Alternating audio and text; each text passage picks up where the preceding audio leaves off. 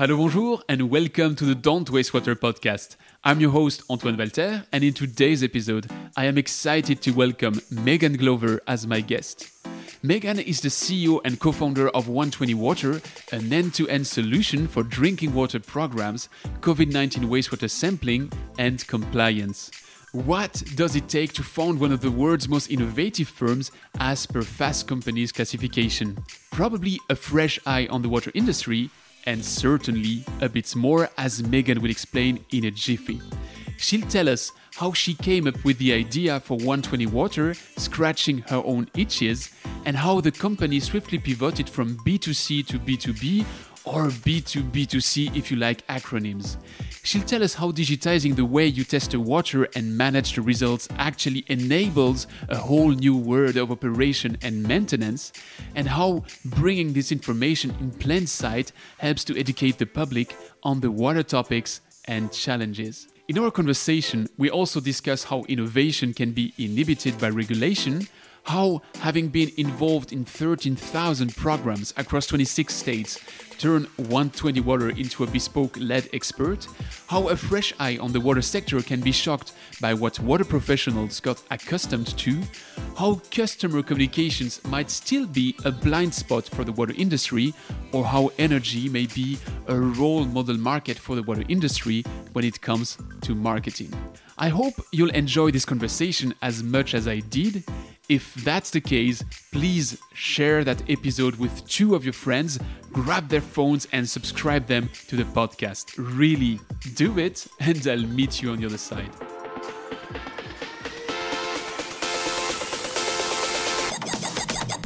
You're listening to Don't Waste Water, the podcast that helps water professionals to improve their wastewater treatment, optimize their operation costs, and keep up with the latest market trends.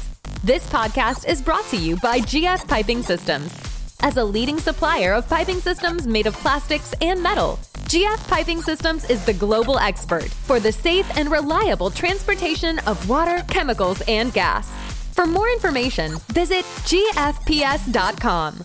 Hi, Megan. Welcome to the show. Thank you so much for having me. It's a pleasure to be here. Well, actually, I always like to start these episodes with a postcard. And you're in a city where I should brag about, you're in Indianapolis right now.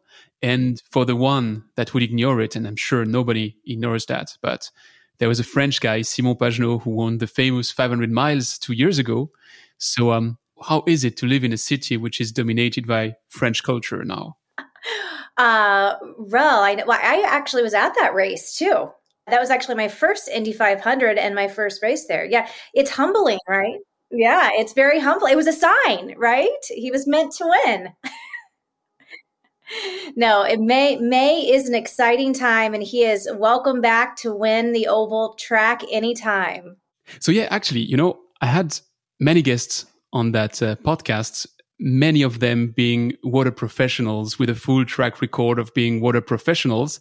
And there's one common pattern between all of them. They all told me, if there's one thing in this water industry is that we suck at marketing. And somehow you're the exact opposite to that. You are a marketing professional that for whatever reason had a weird epiphany at some point and say, hey, I want to go to the water industry. How did that happen? That is ironic indeed. But that was, yes, I spent over a decade as a marketing and sales executive in enterprise cloud-based technology. So building software, enterprise software across lots of different industries, MarTech, sales, retail, healthcare, ed tech, and water found me, as I like to say, because I was a concerned consumer of water. Here in the States, circa 2000 and late 2015, we had the Flint, Michigan crisis. And that was an epiphany for me as a consumer of water because I wanted to know what's in my tap water. And I called my water department and asked if I could test my water. And they sent me a consumer confidence report and said, well, we don't test your water, but here's this thing called a consumer confidence report.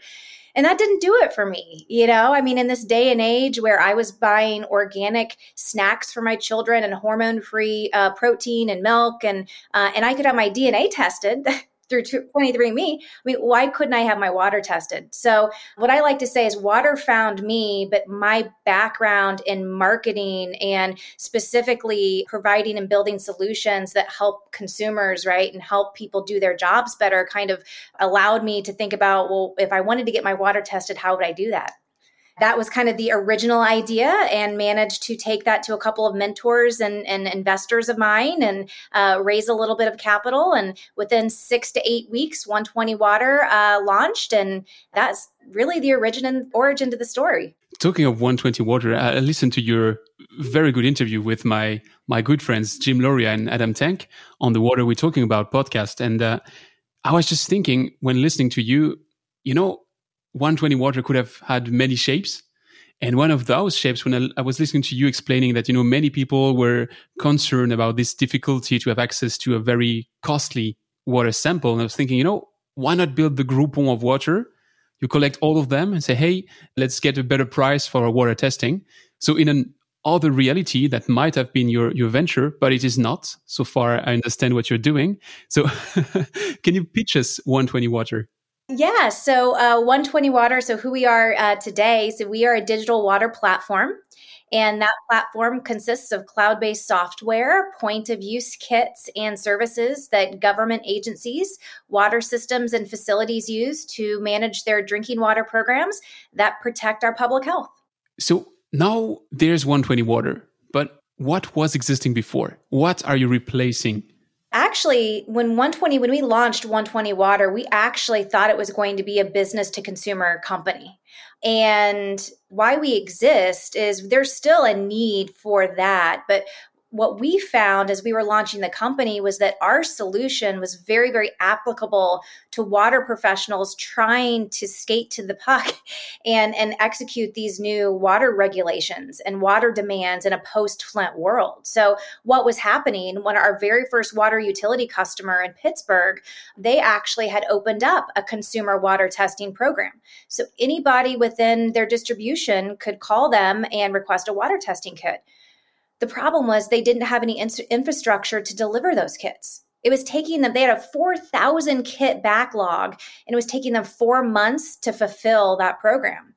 And so we heard about this. We went there. We said, we have this very modern, solution to this problem. We can come in here and clean this up and no problem. And sure enough, we won that business. And so we ended up taking that 4,000 kit backlog and taking it from 4 months to 14 days and completely modernizing how those results are getting to the consumer. So at the end of the day, they can cut through the science and say, is my water safe to make Easy Mac? Right? Can I drink this water? Should I be concerned? So we completely modernized and re-engineered that process, and then have gone on to build a business around that, around compliance and that, those types of programs. So it was supposed to be B2C, and it ended up being B2B. The kits are still the same, but what you change in between is all the way they are handled. So basically all the logistics around, and you build that digital element. That's exactly right. So what we replace is essentially the manual field labor, right? I am a field contractor. I go to my workshop, I get a paper bag, I get the bottle, I drop it off at the consumer's house. I pick it up 2 days later, I drive it to the lab, with all of the point of use testing that now has to occur with all these, regulations, that just doesn't scale, and it becomes very, very expensive. So we essentially automate all of that and have real-time tracking so that the customer knows every step of the way where those kits are, the results as soon as they come in, and then the communications back to the end user as soon as possible. So when I hear that, on one end, it's fascinating.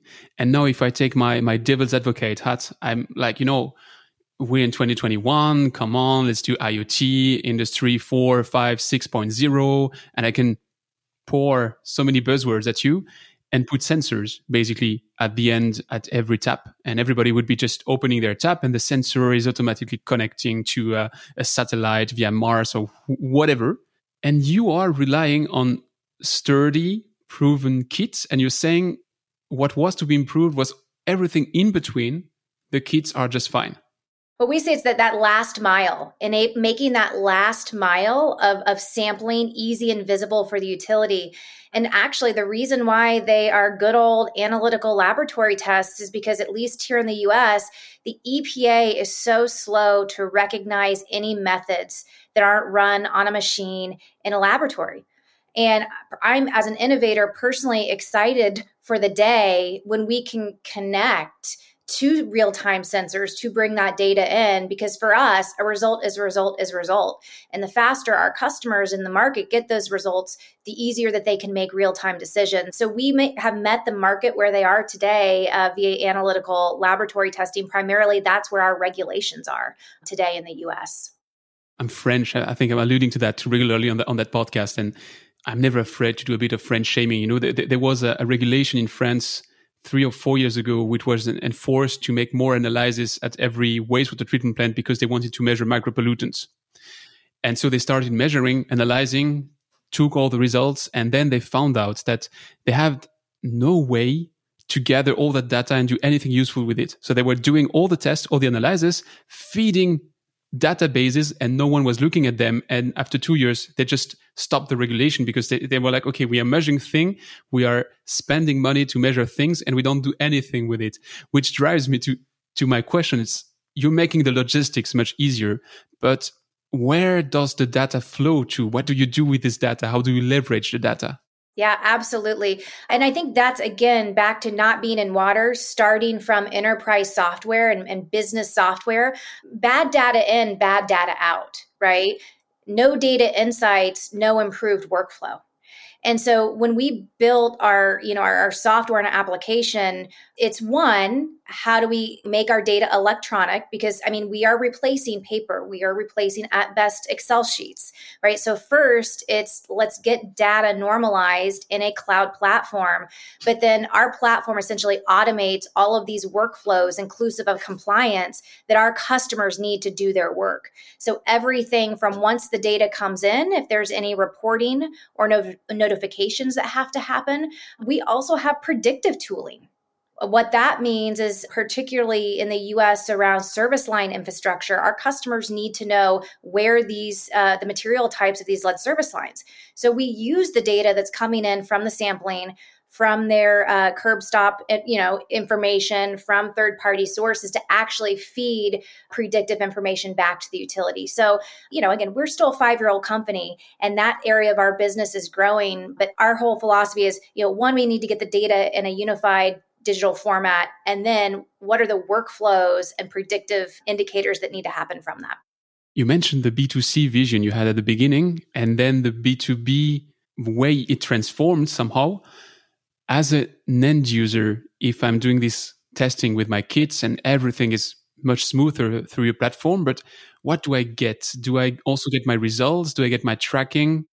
Yeah. And again, this goes back to me being a marketer, starting with that end consumer experience first is actually where we've started. So for example, we do lead programs anywhere from lead in daycare facilities all the way to water systems, just doing standardized lead and copper rule or consumer testing.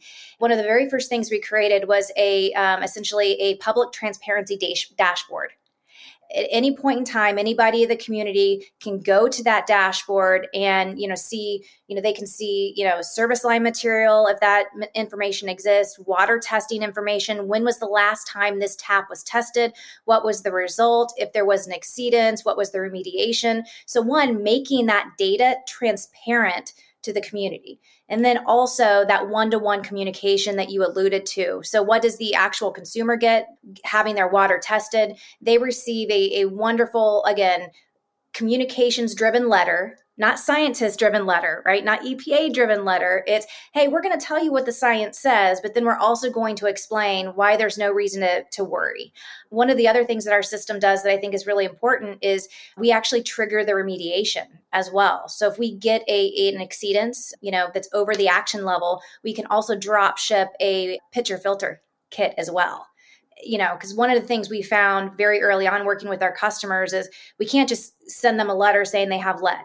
go to your Home Depot and buy a pitcher filter. They actually want that solution delivered directly to them. So we really try to bundle that up in one nice, easy to consume package for them.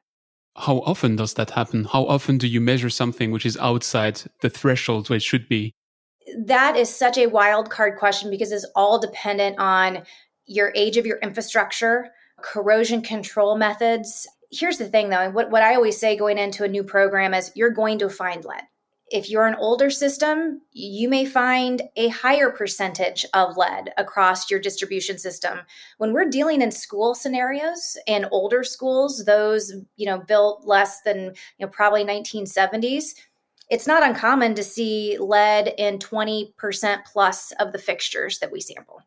So that's why we say you have to start at the end about what are you going to communicate to your stakeholders when you find lead, because you're going to find lead. Or you're for sure going to find PFAS. If you are sampling, you're going to find what you're sampling for.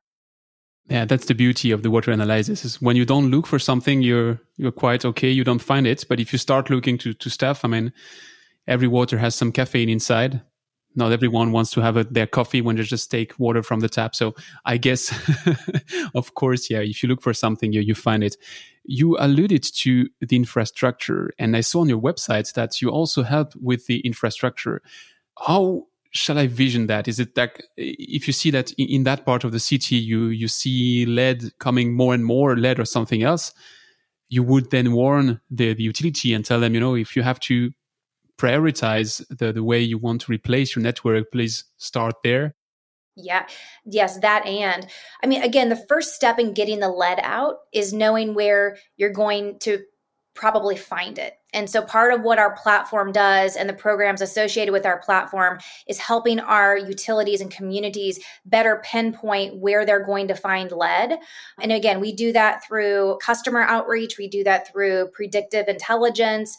Again, we do that through combining a lot of their different data sets. So one, it's just helping them kind of pinpoint where they might find lead within their distribution system. We do sequential sampling. So a lot of our customers may actually do some pilots in terms of collecting multiple samples from a line to see if they can kind of pinpoint where that's coming from. And then I think the other thing that our platform and we help our customers do is once they know they need to start replacing this or prioritizing where they replace lead, it's going to the vulnerable populations first. So we track things even down to where we can. What's the demographic of that location? Are there any pregnant or nursing, children in the home? Again, are there other vulnerable characteristics where you might want to prioritize that area of your community over another in terms of replacement of the lead pipes? The heart of your offering is around this water quality. What is the boundary, or do you fix any boundary to what you could be doing in the future? Is it feel like, I don't know, non-revenue water, something which might be of interest for you? Or is it really something you would let to others? Yeah, I think one of the things about not coming from water that I love and appreciate about it is water is really sourced to tap. And it's massive. And I think one thing we've learned at 120 is we start with an idea and inevitably year over year, we expand into another adjacency. And we do that because our customers say, well, if you can do this, could you do this? And yeah, actually we can, and we can connect it here. And so, in terms of how our solution has grown and I think where we're going, we're going to continue to make sure that we are experts in the lead programs, right? That's where we've come. That's where we are. We've done over 13,000 programs in the US across 26 states. We have more data and experience doing that than probably any entity. So we will never let that go. But there are all other sorts of water quality programs that our clients are tasked with managing that are still very antiquated and need some modernization to them. So when we think about, where are the boundaries and where could we go, we're kind of in that process of identifying what are the other segments that we should be looking at that have kind of those same characteristics as lead, not scientifically, but programmatically, that could use some modernization and inclusion of sensors. Again, and where could we bring in sensors to help provide some more data, especially across things like Legionella and PFAS that need more real-time monitoring. That, a sample a year is not going to provide the best picture. If you go into those new topics like Legionella, like PFAS, is it a point where you partner with established hardware companies and you bring this software and market touch? Because, if you're a sensor company, you have a hammer and everything looks like a nail. So you're not really sure about where's the market. Whereas I would really subscribe to what you're saying about being new to the industry. You have an eye which looks at the problems and then looks for solutions. So back to my questions, would you partner to make that happen? Absolutely, 1,000%. I mean, in fact, that's the other thing that was so shocking to me being a newbie in water was how black box and closed off these ecosystems are in water. And it's not that way in other industries, and especially other industries where you had platforms really succeed and help transform industries. And so our philosophy as a business is we would much rather partner with best of breed technologies, whether that's IoT or other software applications or other services, rather than trying to reinvent the wheel on our own. So we have an entire partner ecosystem where we actively look for partners that may be good fits not only now, but even down the line. You mentioned that you're active in 26 states. I would guess one of them must be California. We do have a client in California. It's not the most active state. Okay. No, I'm just asking because I read a study from 2003, which was saying that 80% of the people in South California don't drink tap water because they don't believe in the concept of tap water, or they don't believe that it's safe to drink. And California, I'm not the best expert in geography, but it's quite far from Flint. And that study was 12 years before.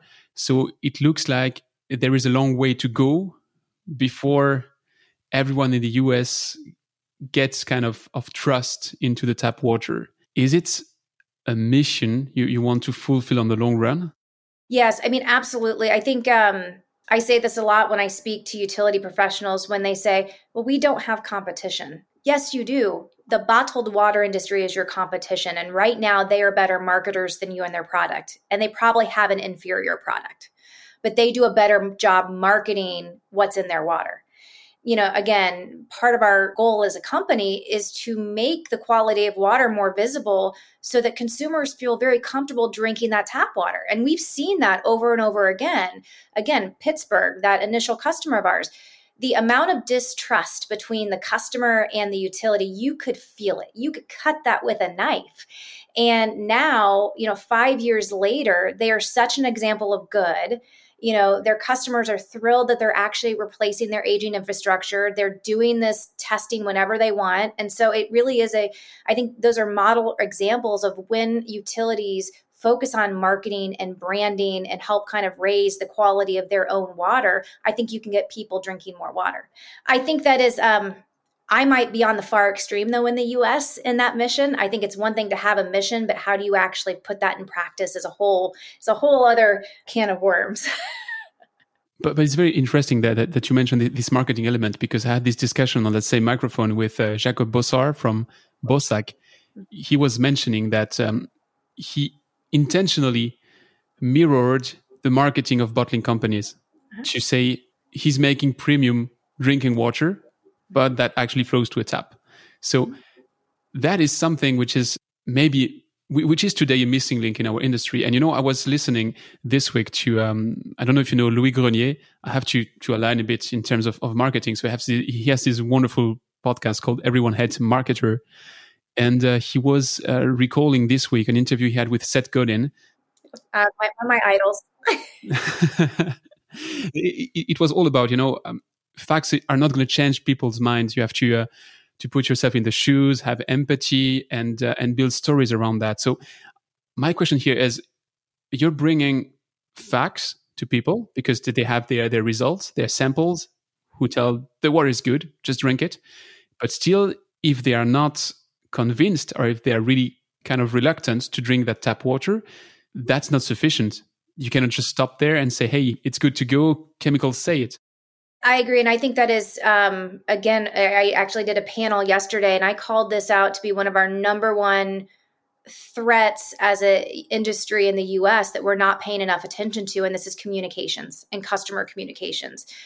I mean, the amount of conferences that I go to where communications doesn't even make it to the agenda or a talk track.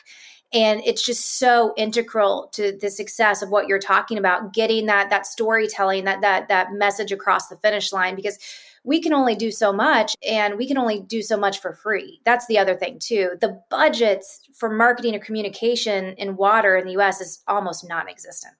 Now, the budget for when there is a crisis and they have to communicate about that crisis is infinite. But as I like to say, why do you want to be in reaction mode when you can actually be proactive? And when something occurs, you have the communication reputation plan in place just to be able to, not react to a crisis, but be, proactive in that communication. So long-winded to say, I completely agree with you. And I would love to see communications as a discipline in water become a lot more prominent in the US. I think it's going to need to be. It's interesting because, there is this, I'm talking a lot about France today, I'm sorry, but there's this French bottling brand, I think it was Perrier. When they arrived in the US, it was hard for them to sell bottled water to the Americans, because there wasn't like this tradition of bottled water at the time.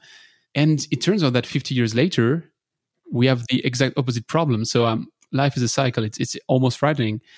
We should be doing something, but where to start? Where shall we start? What is the common story our industry has to tell if we want to bring people back to their tap? And I think, though, it's going to take, I've heard that before. And I would love to read a case study on it and actually see how much they actually spent in branding and the type of executives that it took to actually, get that brand and impede it in people's minds. Because I think it's going to take that level of talent and muscle. It's not going to take people in water to do that. Just point blank. I think it's going to take an entire industry to adopt water as a sector that they want to modernize. And I think we're seeing that on the energy side a bit in the US. I mean, again, the energy as a sector has invested more in marketing and branding to kind of level up all of the education that's needed around sustainability and conservation and whatnot. That same thing needs to happen in water, but I think it's going to take experts outside of water to educate water on what we need to do. But yeah, I think that's a great example. So I guess it's going to take companies which are innovative. So I'm pretty glad to talk with one of the most innovative companies in the world. Actually, you are on the top of that list. So I think we got a glimpse of what takes you at that place. But what's your interpretation of being thus far in the ranking? What makes you different? Yeah, that was a really cool as bootstrapped. I mean, this business was bootstrapped. I mean, literally I was filling bottles on my kitchen table, and to actually get that notification that we were among the most innovative, I just kind of blew my mind. I'm like, how did we get from there to there? But honestly, I think it's because we've never said no. And that could be crazy, or that could be the best thing that ever happened. But we made that list for launching our wastewater monitoring solution. And, our customer came to us and said, a statewide customer. So, as territory in Indiana came to us and said, we need to stand up a wastewater monitoring network in like 10 days. And so anyway, we basically said, okay, is this enough? Is this close enough to our core competency and capabilities that we could do this? And if so, we'll do it.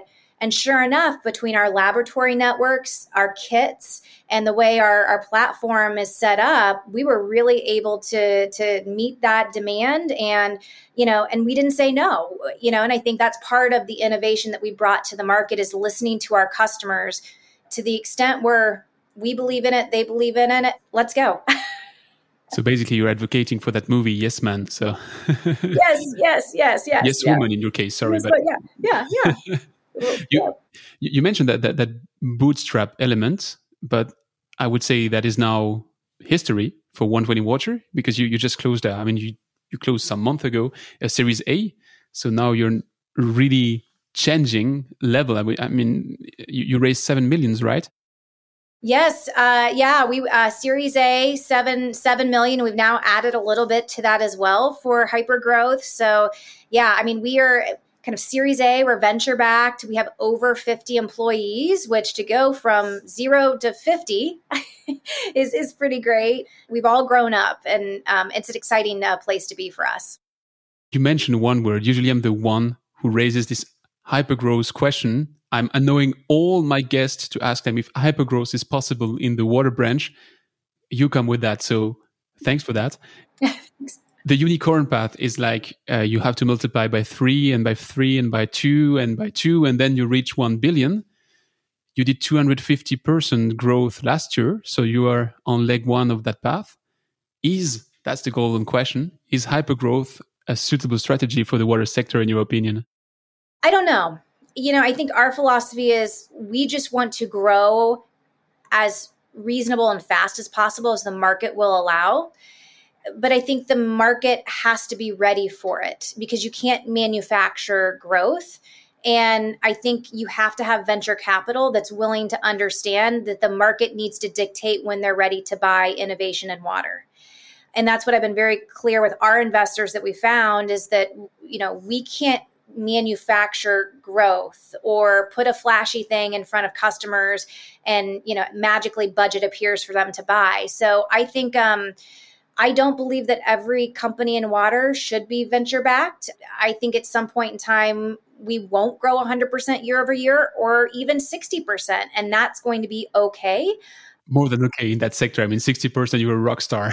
Yeah. That's gonna be a-okay because that means that we've, captured the set of the market that wanted to be early adopters. We'll now wait for kind of that middle part of the market. And, but yeah, I mean, I didn't start 120 for a quick in and out. We just started to build a really sustainable business to modernize, water quality. And we're following the pace of how fast the market wants to grow. So you would say that you are at this crossing the chasm phase, that you have to move from this early adopter to this early majority. Mm-hmm. So I'm not mentioning that just to mention that many companies die in that stage. Not at all. I wouldn't try to put a spell on you. But you mentioned you moved from 0 to 50. Do the 50 already work with you, or are you still in that growing up phase? Yeah, I think my philosophy is you want to hire just ahead of growth, but not too far ahead to your point where you stall. And so I think we were very responsible during COVID because we didn't know what the market was going to do. And so we stalled a little bit of growth. So part of that growing to 50 was a little bit making up in some areas that we held off in. And now we're at a really good place. I mean, I think we're going to add, a handful of heads here and there, but we've done the majority of our hiring that we'll do for a while. And then, as you know, I mean, this market is so channel driven as well that a lot of our sales are attributed to our partner ecosystem, some of our channel partners. So, we want to make sure that we have enough direct folks and full-time employees, but at the same time, how do we build out that ecosystem and that global channel ecosystem that is so important for growth here in this market too. So you mentioned, and you're absolutely right, that you cannot manufacture growth, but watch me do that tricky transition to a tricky question. There are sensor manufacturers on that market. Hey, manufacturer growth, sector manufacturer, hey, so brilliant. And they might not have this digital acumen and this market acumen that you have. And I think I read that in Paul Callahan's PhD thesis that he was mentioning that there is no water unicorn. It just doesn't exist. There's not one. And there's a reason. It's that usually before a water company becomes a water unicorn, they get bought out by a company who needs some external innovation. So what's your path? Is it that path, or at some point you ring the bell in New York, IPO, and you are that first water unicorn? I wish I had that crystal ball.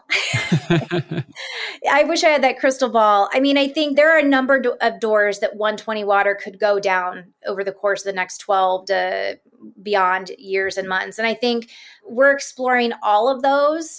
Do we stay as a standalone company and raise some additional funds to do our own acquisitions and really make this a standalone company? Does it make more sense for 120 to be a part of an existing digital water platform? So without showing cards or whatnot, I mean, we are kind of exploring all of those doors, but that doesn't change our vision and roadmap for the company, and in terms of where we want to go. And so that's my job, right, is balancing the future while also operating the business day to day and making sure we get what we need. I would have like 2,000 additional questions, but I have to be cautious every time. I would invite you to come back to that microphone in 5 years just to check if you just rang that bell in New York or if you're now part of a conglomerate. But I propose you to switch to the rapid fire questions. Absolutely. I will be back in 5 years. I'll take you up on that. Oh, let me book the calendar just when we're done with that interview. I really want to see where that's heading.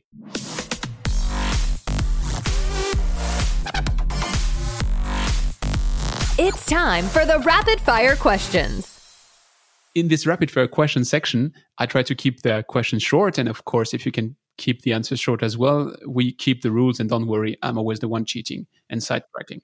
So my first question is, what is the most exciting project you've been working on and why? Always the first project when we did the entire state of Indiana lead testing in schools. We sent over 500,000 children back to school with safer drinking water. See, I'm sidetracking from the first question, but what's your feeling when you close that first project? Is it like pure excitement, or are you terribly afraid because what could go wrong? Yes, all of the above. All of the above. The adrenaline, right? I mean, you're literally building the engine as you're flying the plane, and it's absolutely terrifying. But to see those resulting numbers, it's just like an out-of-body lifting experience. What's your favorite part of your current job? Oh my goodness. I love our customers.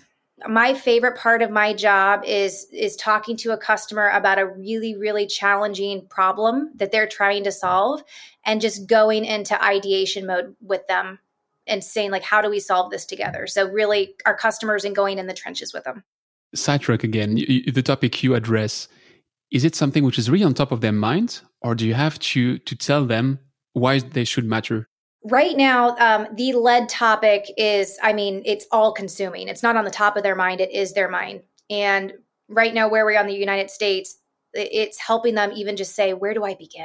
Like, it is so overwhelming and all consuming that that lead, at least in the US, is very top of mind with all of the Biden infrastructure, as well as the revised lead and copper revisions coming down the pike. Well, I could tell you how wonderful polyethylene is as a replacement to lead, but I'm not here to do my own advertising. Have you ever met Michael Moore, by the way? Because you're from a European view, and Flint was first this Michael Moore documentary. I have met Michael Moore at a conference. He would not remember me from Adam, and it was a marketing conference, so I wasn't even in water at the time. But yeah, I attended his keynote. What is the trend to watch in the water industry?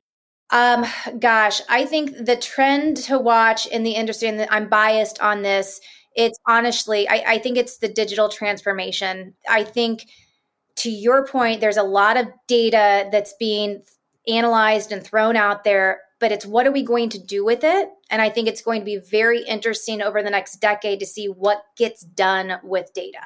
That's the key, is what is going to be done with data. So data crunching, data analysis, data crunching, data science. I think if anything, what we've proven through our wastewater monitoring solution, through a lot of the data science used on predicting lead pipes, is that it is helpful. If you can get massive data sets and use them in the right way, it is very helpful for public health and infrastructure repairs and whatnot. We just need regulators and industry experts to recognize that as an applicable method. What is the thing you care about the most when you're working on a new project? And what is the one you care the least? What I care about most is delivering outcomes for our customers. So I hold in any large project that we get into, I hold my breath. It's like the longest underwater swim ever. Not because I don't think we can do it, but we just want to excel in the outcomes that we deliver.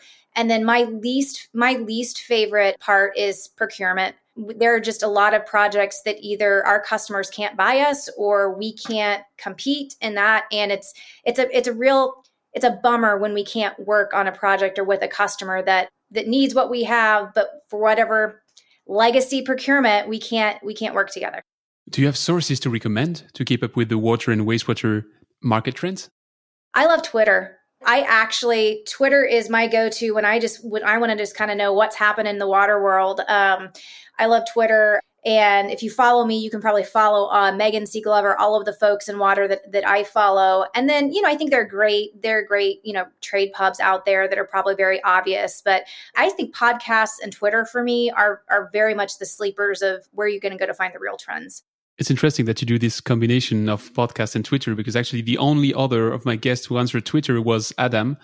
it sounds like a pattern. I have to say, to me, Twitter is a riddle. It's difficult to follow all of that, but for sure, I'll add your Twitter hashtag and username. See how not professional of Twitter I am in the footnote of the episode, and I'm going to give it a try. Thanks to you. Well, I'm a terrible poster, but I enjoy the following. I need to get better at it, but I always get caught up in what's the right thing to say that someone would care about.